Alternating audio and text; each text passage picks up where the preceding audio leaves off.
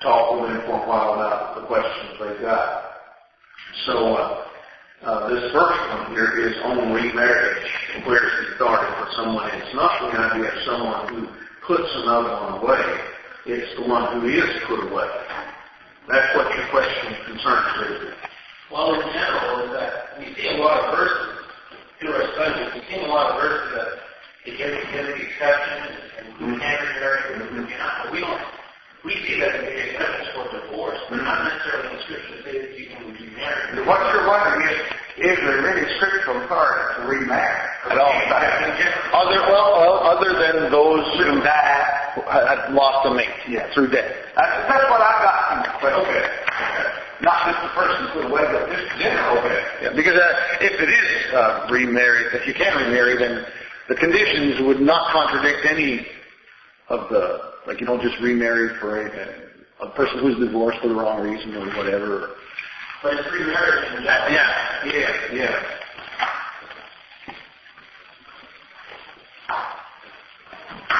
One of the things that I ask people to talk about is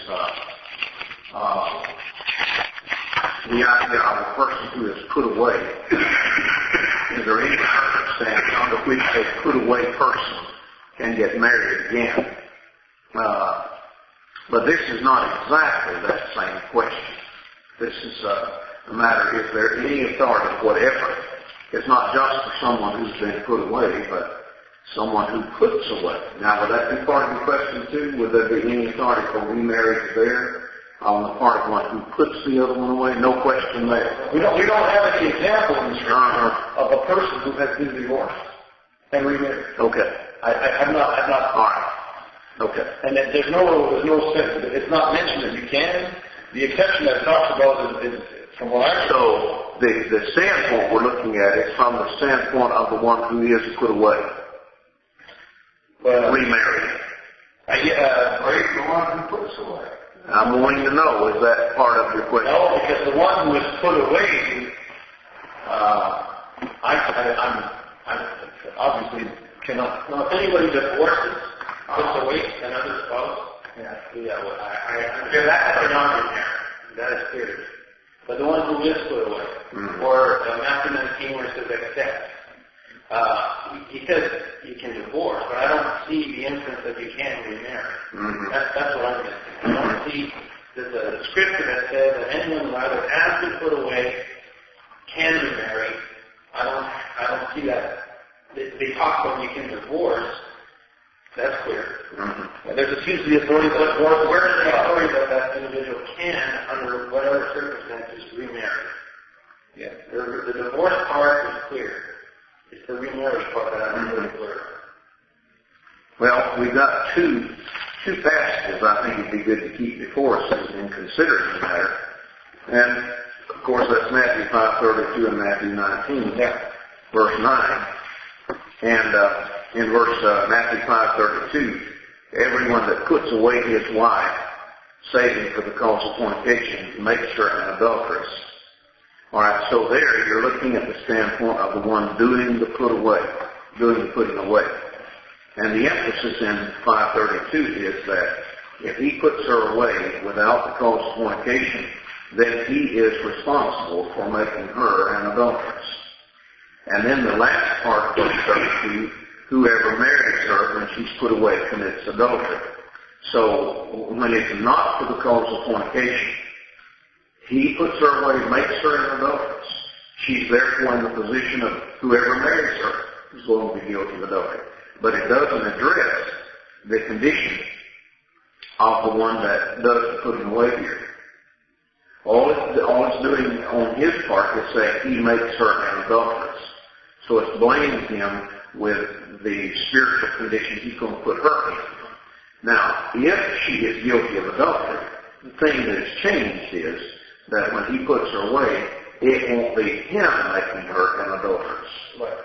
It is, nor is it changing the fact whoever marries her, who is put away for the cause of fornication, he's going to be marrying a fornicator. It doesn't change that either.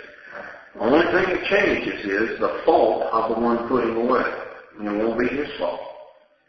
Now when you go to Matthew 19:9, then it addresses the fault of the one who is doing the putting away from the standpoint of what will he do, what will he be. And so it says, whoever puts away his wife and marries another commits adultery. So that when you don't have the exception, then both the one who's putting away and the one that marries in, plus the one who is put away, plus the one that marries her. You got 4 in adultery there.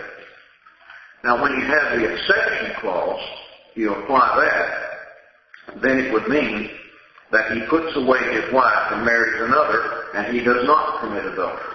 It's the effect of the exception clause that would show he could get married again. So you see that we have that there's authority there for a person to remarry when he puts away his wife for fornication. So the exception here. See, this is where we get confused. I'm not comfortable, I guess, unless I don't see it. You get the authority that from the exception, if you take the exception out, and you have to say, well, it's the opposite way, then they can remarry. Yeah, if you leave the exception clause out, then it says, whosoever shall put away his wife and shall marry another commits adultery. Now, if you don't have the exception clause, then that means that everybody who puts away his wife for whatever reason, and if he marries somebody else, he's going to be guilty of adultery. Yeah. But if somebody else, so we have to extrapolate here that remarriage is authorized. Yes, it is the anti-marriage. Okay, look at it like this now. Whosoever puts away his wife and marries another commits adultery. Now, if you want to make that the general statement, the only way you can do it is leave out and not consider that exception clause. And that is the general rule. Yes, that is the general rule. But if you put the exception clause in, the exception clause either affects that and changes that, or there's no point in having an exception clause. So what would it change if the general statement is whosoever puts away his wife and marries another commits adultery? So what would there be to change about that? Well, what about the guy who puts away his wife because she's a fornicator and he marries another? Then he does not commit adultery.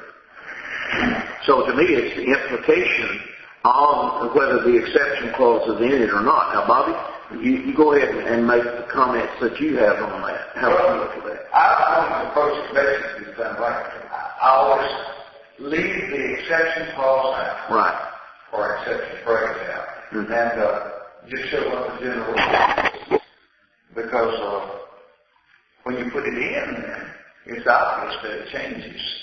Otherwise, it serves no purpose. There's no point to having it there. That's the way I usually do it. Because if you take it out, it doesn't apply to and marries another. Right. If you put it in, it still applies to and marries another. Mm-hmm. Mm-hmm. And so the exception clause doesn't affect either one. That's right. Okay. That's clear. So if you leave the exception clause out, then it just leaves the general principle, whoever puts away his wife and marries another commits adultery, and that'd be no matter what. So if the exception would not have been there, it would just repeat what is said in Matthew 5. Yeah, and there wouldn't be any, in other words, any remarriage would be adultery there. Any remarriage. The exception is, except for fornication, and that's going to negate the statement. Then it won't be a general statement, it will have an exception. In other words, it won't be a universal statement. You take that general statement, if you try to make it a universal statement, you have to leave the exception clause. So when you have the exception clause in, then the general statement is not universal. It restricts the right to divorce or put away and marry again to the person who does it for the sake of, for a cause of fornication. Right. This is what? Except for sexual arousal. And marries another, commits adultery. So he divorces her for sexual arousal. I know a few brethren who believe that there's no Right. privilege except in the case of widow. Right. Yeah. Death. Well, And I think that wasn't sure. Mm-hmm. And we want to be sure. And yeah. Well, Dennis, the thing to do is just to, at first, like Bobby said, I have done that too. Leave the exception clause out. Forget it. And look at what it says then. I say to you, whoever divorces his wife and marries another commits adultery. Now then, just focus on that and think about what that means. That's any person. Yeah. Anybody who divorces his wife for whatever reason. There you go. Don't leave that part out. So any man who divorces his wife regardless Mm-hmm. and marries another, he commits adultery. She commits adultery. If the remarriage is occurred. So if he does that, except for sexual immorality, and marries another. See, the exception applies to the married also. It affects the redemption. So the exception is for the remarriage. Yeah. Oh. So it's both the divorce and the remarriage. So if he divorces her for the cause of fornication, well, he doesn't have to get married again then, but if he chooses to do so, he's not guilty of adultery. So it is affecting, the exception phrase deals with the subject of the sentence. And it does not reverse necessarily everything in the whole verse. Because like in Matthew 5:32, the only thing done in 5:32 is that by the exception phrase is he's not responsible for her adultery. Well, since she is an adulterer, whoever marries her is going to be guilty of adultery. So the exception phrase doesn't change the last part of the verse. All it does is change the situation of the subject, who is the one doing the putting away. So let me ask this question. Mm-hmm. Would it be possible that the exception clause here refers only to the right to divorce? Yeah. Simply. Yeah. And with the idea of remarriage. But I think it would have both, because neither is there any right given to divorce for any other cause. You know, some people today are wanting to say that it'd be okay for you to divorce. God would be willing and happy for you to divorce somebody as long as you didn't get remarried. Well, I don't think that's true either. So it applies to both. But, because it wouldn't give you Right. But the reason why the remarriage thing comes in is because that's when the adultery would. In other words, even if you unscripturally divorced, you wouldn't necessarily be involved in adultery unless you subsequently remarried. So the divorce itself does not put the other partner in adultery. It's the remarriage. Yeah. That's right. Yeah, because I had a hard time. How would that be? How does that work? Mm-hmm. Just because the one person puts you away, how does that put you in adultery? Because you could be the person trying to put all this together and keeping it together, and all of a sudden, see that's So it's that way with the one putting away. The one putting away is guilty of no adultery until that person marries again. So it's not a matter just of the divorcing, it's a matter of his or her marrying again. In either case, the one even if divorce is not scriptural, even though he's done wrong in divorcing unscripturally, he hasn't committed adultery unless he remarries. Nor has the one he's put away or, been guilty of adultery until they remarry someone. So it was understood in the passage that remarriage was to be continued. Because that's the only way the adultery would come into play. Unless the guilty party had committed adultery to begin with. And in that case, that's why the innocent party is putting that party away. She made herself innocent.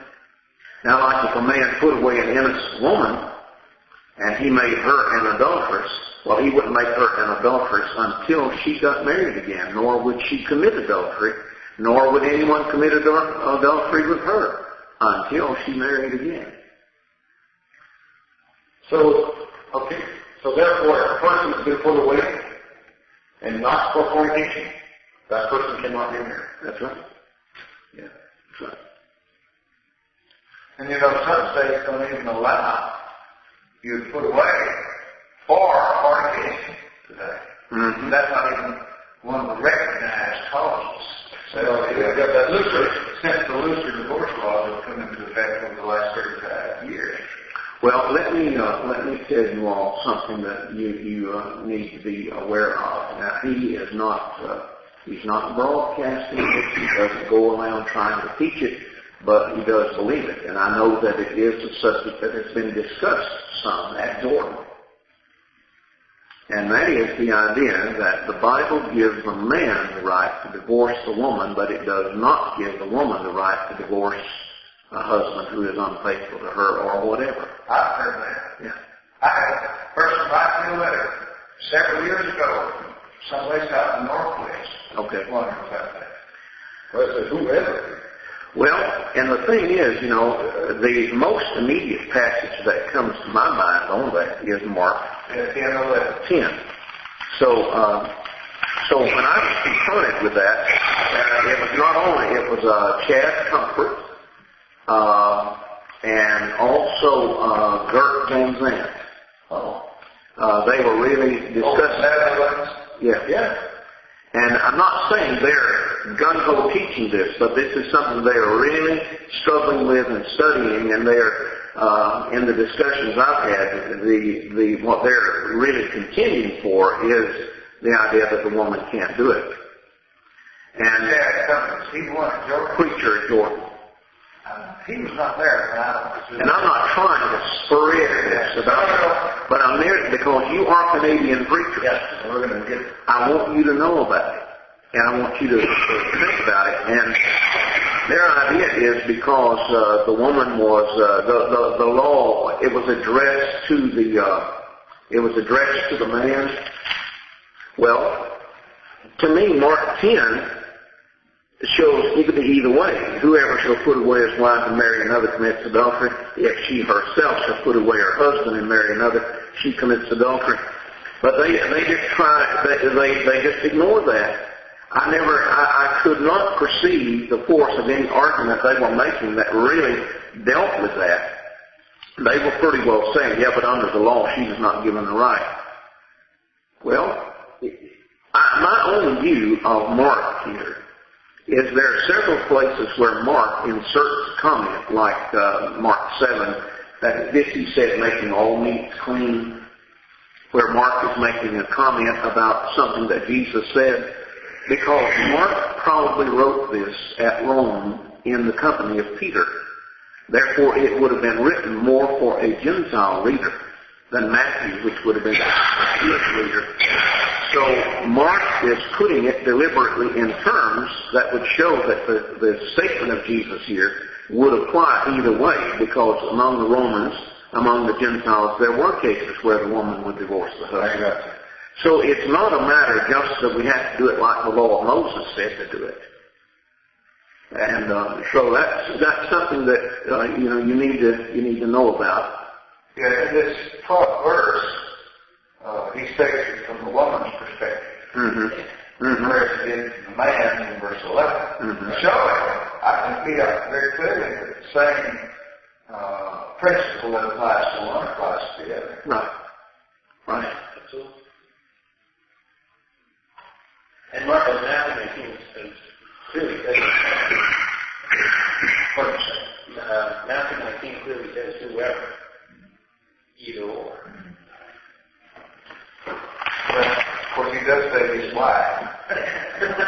Like I said, whoever man. But this shows that he's turned out around. Well, let's talk about the number 2 question, therefore, a little bit here.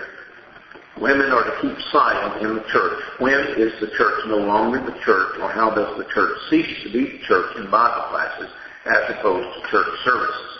The distinction between meeting as the church and not meeting as the church. Okay, so just a little background. In our congregation, there's myself, Dan, and Larry Fuller, 3 men, but all the rest are women. So there was just a little confusion there as to when we have a class and the women speaking in the class. And that's just something we Right. And I've listened to on the website of some of the classes that you put on there, and it was just new stuff for me, like to talk about holy convocation and convocation, and it makes sense on that. So we've got a little bit about that. But one of the problems I have is when it says that the women are to keep silent when the church gets together. I studied in Corinthians, where you go in chapter 12, chapter 13, and chapter 14, where you talk about the whole congregation. What is the difference? You know, we have a class, and then but the whole church is there in the Bible. Yes. So that's where we're kind of confused from. We just can't put them together. And that makes it harder. Yeah, it does. And these women don't have a husband to go home to them. Right. Most of them are. So you understand? Yeah. And the smaller the group, usually the more magnified the problem will be in a way, because the line between formal and informal is so blurred in that case. So it does make it difficult. Well, in my judgment, a congregation can design an assembly for the purpose of Bible study class. And I realize that might make it seem that the whole church is there in one place, and of course, actually they are. But that's really not the kind of assembly that 1 Corinthians 14 is describing, as I understand it. In 1 Corinthians 14, he's describing an assembly or a gathering in which various ones, of course, have the privilege, as long as they observe the principle that he sets forth there, the restrictions of getting up and speaking. But it was not a back and forth, a give and take kind of situation where they would get together and talk about what does this passage mean, or cover a certain book of the Bible. And so in a case like that, in 1 Corinthians 14, where the congregation said, well, now this is the time when various ones are assigned, have their role, whereas over here in this other time, in the class that you're talking about, I think the women could. I think they'd have to be careful not to step out of bounds. I think they'd have to be careful not to, even by their attitude or words, manifest that they're trying to lead the situation. But I think they could ask a question or answer a question that might be put to them. My wife does not feel comfortable doing it, in a congregation like that, where all of the church is there for a Bible class. She does not feel comfortable doing it. Do you think they could? If they had meant to be a class, to be a study group, I think they could. But I can understand why they feel that way. Yeah. But one of the points I was making is that any group of people have the right and do determine what the nature of that group is. It doesn't automatically assume a nature. It is the group assembly that makes it have a nature. If you have a small group of saints, they might say, Saturday night, let's meet down at the gym. We're going to play basketball. Okay, they meet down and they play basketball. It's the same group. But there they have determined themselves that what they're coming together for is to play basketball. Now, if there are some women in that group, they want to play basketball, just kind of an informal game, and the men come together, they have determined they're going to play basketball. The group has the right and the power to determine what the purpose of their coming together is, what the nature of it is. Now, that same group of people can meet on Sunday morning with the consciousness that we are meeting as the church of the Lord in this place. Now, that gives it a totally different nature. And it doesn't have to be, in other words, there's no there's no ceremonial difference that would, it'd be the same people, they look the same way, and everything like that, but it's their purpose that makes the difference. And you take in all the different uses of the word church or ecclesia in the New Testament, it is the purpose of the group that makes it whatever kind of group it is. They determine whether it's a legislative assembly. The word ecclesia is used for that. But it's the purpose the group gives it that then determines what it is. So, but having said that, when we are gathering there, for example, we gather there, we don't do that. We have different classes before. Like we only have, when the whole church comes together on Sunday morning, it's for worship service.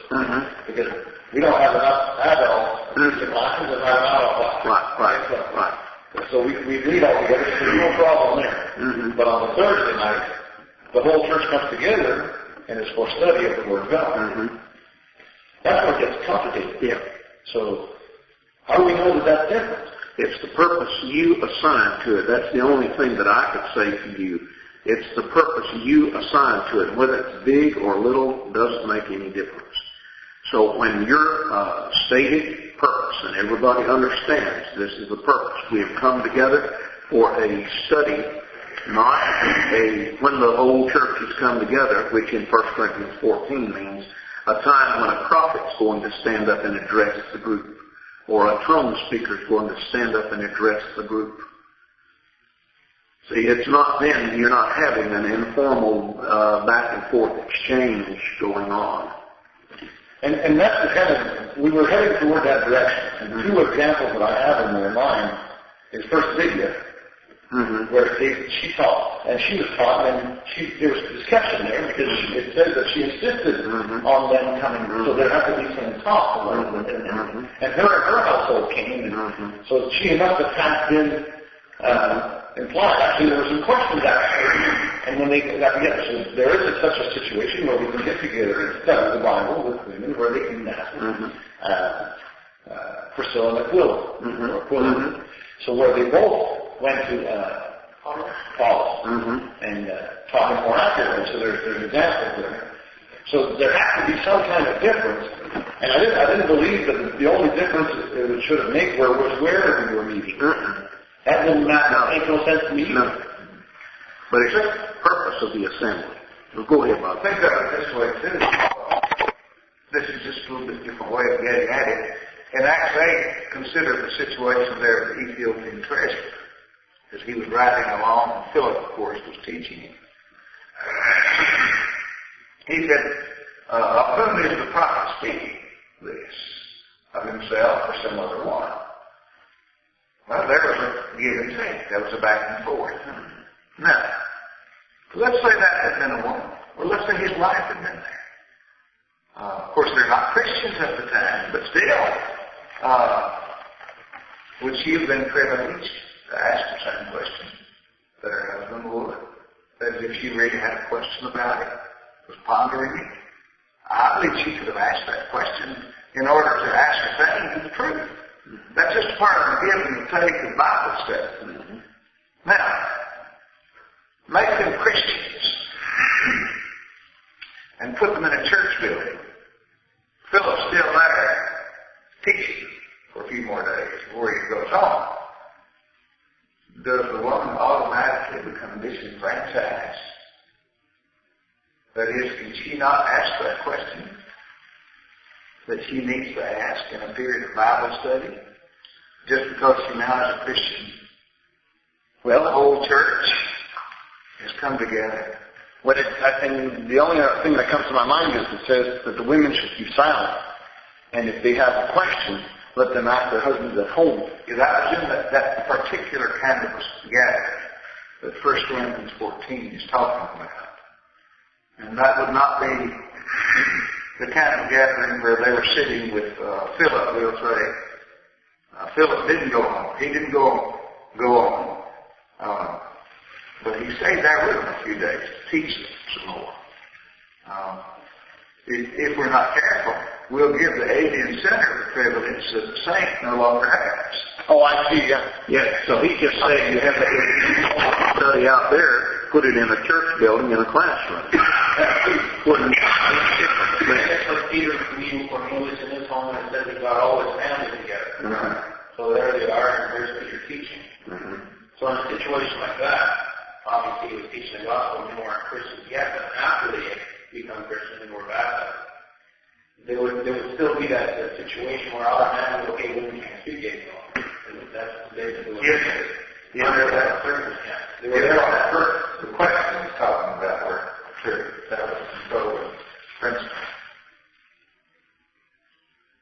So the group determines the purpose of the meeting. Right. Okay. Right. And if it is determined to be an informal thing, then it's an informal thing. Now, once you say, okay, the whole church has come together, and yet you treat it as an informal thing, which is done today. There are a lot of things done today as a part of the assembly that shouldn't be done. So house churches. Yep. In fact, I've made a very point that if what some brethren say is right, then what you can do, in effect, you can do away with any kind of situation where restrictions of 1 Corinthians 14 and 1 Timothy 2 would have any application. That's right. And the ironic thing is that some of these people doing the so-called house church teaching, they're doing it to try to alleviate some of the problems with the role of women. And yet, the very letter written to Corinth was written to a church that in its beginning started out in a house after they parted from the synagogue in the house of justice, or Titus Justice. So whatever it said was said to people that met in the house or wherever they met. You know, whether we meet in our home, somebody's home or not, that doesn't affect the application of what is written there.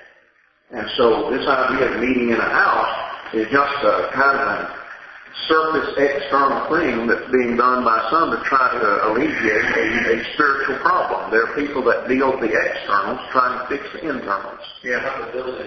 Right. You know, I appreciate the idea from the scripture that says that those who would have the church meeting in their house, well, Priscilla was one of them.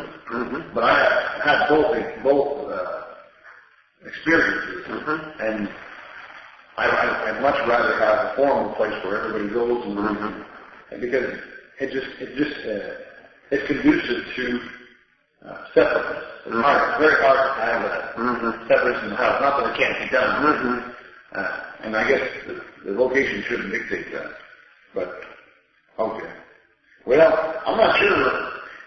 The only concern I have here is that where do we find that in the scripture about the depending on the purpose. Because it says that when the whole church comes together, so we have to conclude that? Is that? Well, when you consider the way that the different ways that ecclesia is used, the very fact it can be used in different ways to refer to different groups, like in Ephesians 18, for example, you've got the word multitude or ecclesia used. Let me just show you what I'm talking about. I guess that'd be the best thing to do. You said, you mean Acts 18? Acts 18. What did I say? Ephesians 18. Yeah, yeah, I meant Acts 18. I called Peter Paul. Yeah. Peter. Okay, now let me see here. No, it's 19. I'm sorry, it's 19. I meant 19. Okay. So look in verse 32 now, for example. Okay.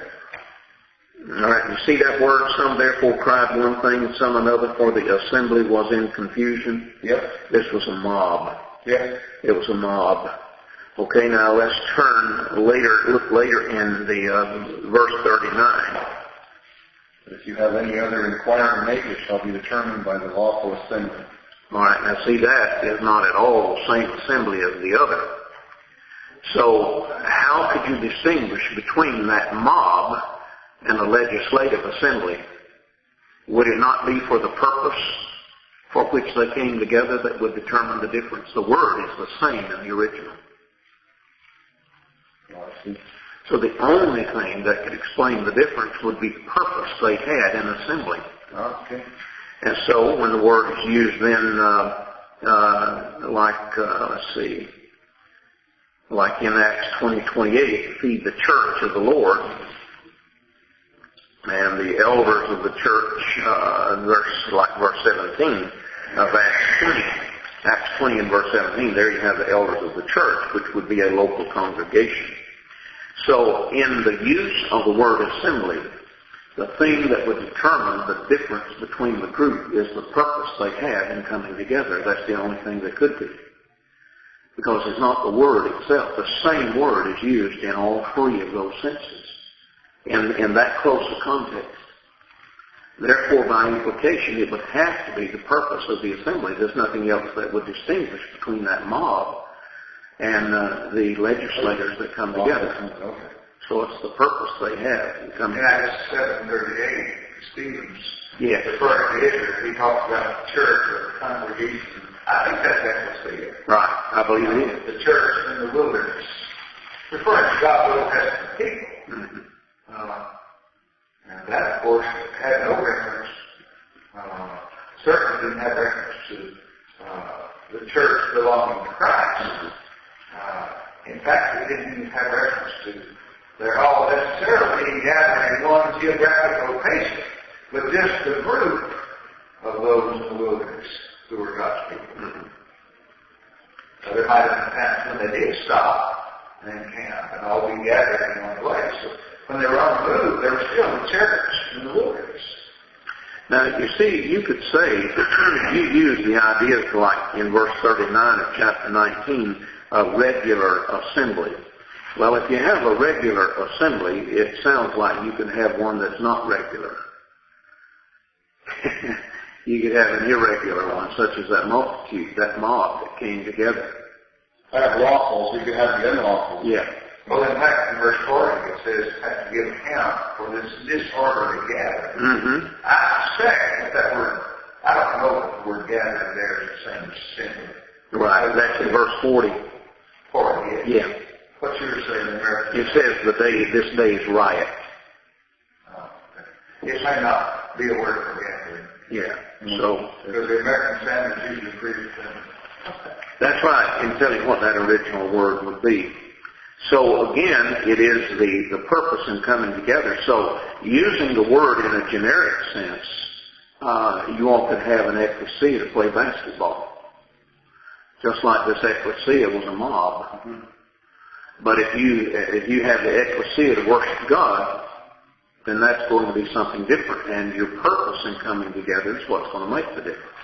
Now, the other point to that, and I just want to mention this, I'm sure you've probably heard this, is that what didn't make sense to me either is that I heard the defense say, well, if there's one member of the church missing, then, well, then does that mean that when we worship together and we have Lord's Supper, that if there's one person, the ladies can do that? Or, no. See, it didn't make sense. No, that's right. Because still the purpose of those who have assembled is to come together for the worship of God. That's what I was missing. That's right. And you can never assure that everybody's going to be there. And that's not going to make the difference. The whole church just means the public assembly that has come together of whoever's available. Right. Okay. Very good. Well, that's good. I hadn't thought about that. And then the other thing about the absence of elders in the congregation, the way I start out with that is that men must be qualified. If you don't have qualified men, then you don't have scriptural elders. Therefore, you can't have elders. It is better not to have elders by far than to have men who are not qualified. Because God will not hold you accountable for what you can't do. But He will hold you accountable for swapping what He did not authorize for something that He desires. Right. When it's beyond your power to do it scripturally, then to do it unscripturally is not going to please God. So when you don't have men that are qualified, you have to make decisions somehow. Because for a church to have work, it has to have purpose. It has to have plans. And then my thinking about, okay, well then why would it be the men? And of course, I don't know how much you all know, but Bobby and I know that there's been a whole lot of flack about business meetings, whether women should be in it or not, things like that. And my own feeling is that a lot of times we're just too artificial in what we're planning. Now, like, for example, if you had the elders, even if you have elders, and they call the whole church together to inform the people. Now, sometimes the elders commonly get together with the men to tell the men all the stuff that's going on, and that's called a meeting with the men or a business meeting. Well, what if they call the whole church together for the purpose of explaining to them? Not so that everybody could say their stuff. Well, that'd be a business meeting too. It's the kind of meeting, and I believe that in the kind of meeting where the men are speaking up, they're saying this is what I think, and so on. I don't really like the idea of a woman being in that kind of a meeting because of the principle found in 1 Corinthians 14, which says, let her be in subjection as also saith the law. So that it's not only in the particular areas of addressing the assembly, but in any other area where she might be appearing to take an undue leadership role.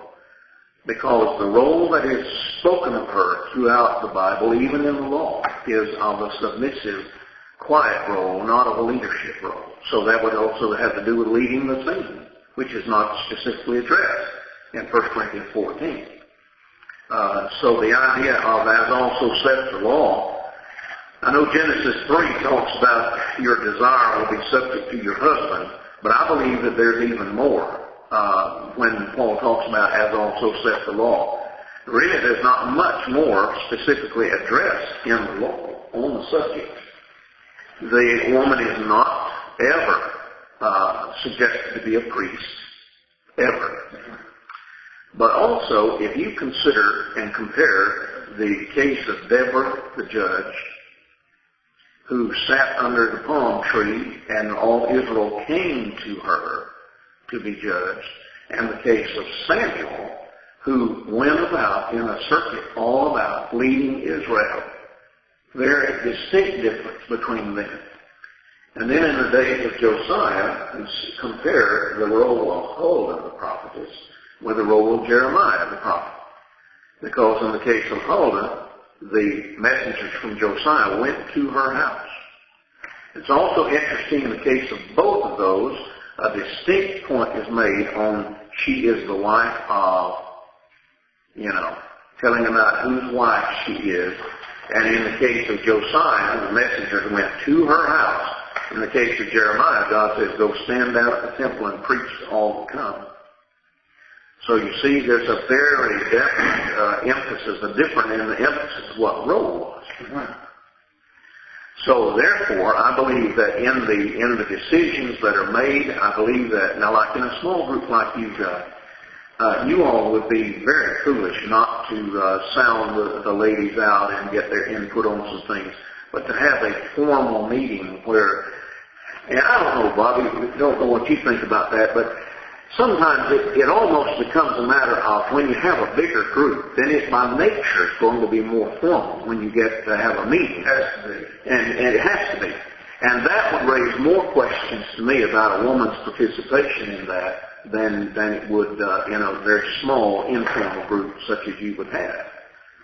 Well, for example, and I'll just share with you how we handle the situation. Like every November, October, November, we would get together and we try to look at what our teaching program would have been and how well we've covered that, is there anything we missed. And then we would add what we want to do for next year depending on the needs of the situation. Mm-hmm. And what we've done is we've just asked the ladies, because most of them don't have representation. Right. Yeah, right. So if you want to put on a little piece of paper things that you think and you need, let us know, and then we'll put that in there and we'll decide where we're going to go with that. And that's the extent we've left that. And that's where I feel much more comfortable. The ladies feel much, because they don't want to be in that situation. They don't want to take charge. They don't want to Right. In a position where they don't want to be in, they shouldn't do it. I've been asked the same question about functioning as a congregation in the absence of elders. And of course it's obvious the New Testament congregations did that. Yes, until the time of the appointment. On the last part of Paul's first journey, for instance. Mm-hmm.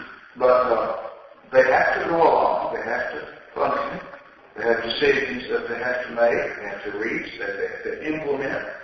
So there has to be some far more organized way for them to come to those decisions and appoint people to take care of certain things. And I've made a point that in a meeting that's purely for the purpose of giving information or even getting influence. Mm-hmm. I think the women could be there. Mm-hmm. You could ask a woman, for instance, sitting there on the bench, what do you think about this as far as what we're planning to do in the building? She might have a better idea than the men do about something like that. Or you could ask, of course, outside of the meeting. But I don't have a problem including them in a meeting where you're just asking them for ideas, for input. But when it comes to decision making, I make the same distinction that Bob was talking about, because those women could never serve as elders. Whereas the men conceivably could, of course. Last couple more minutes. Sure. Okay. Now the problem that I have, and I'm extrapolating here, we're only a few men. Mm-hmm. And for a while we were only two. Mm-hmm. Larry was in the hospital. Mm-hmm. So he was human. Mm-hmm. So for many months, he was treasurer, so we even had to change all that around. Mm-hmm. And so, but what would happen in a situation where you only have a handful of men? Mm-hmm.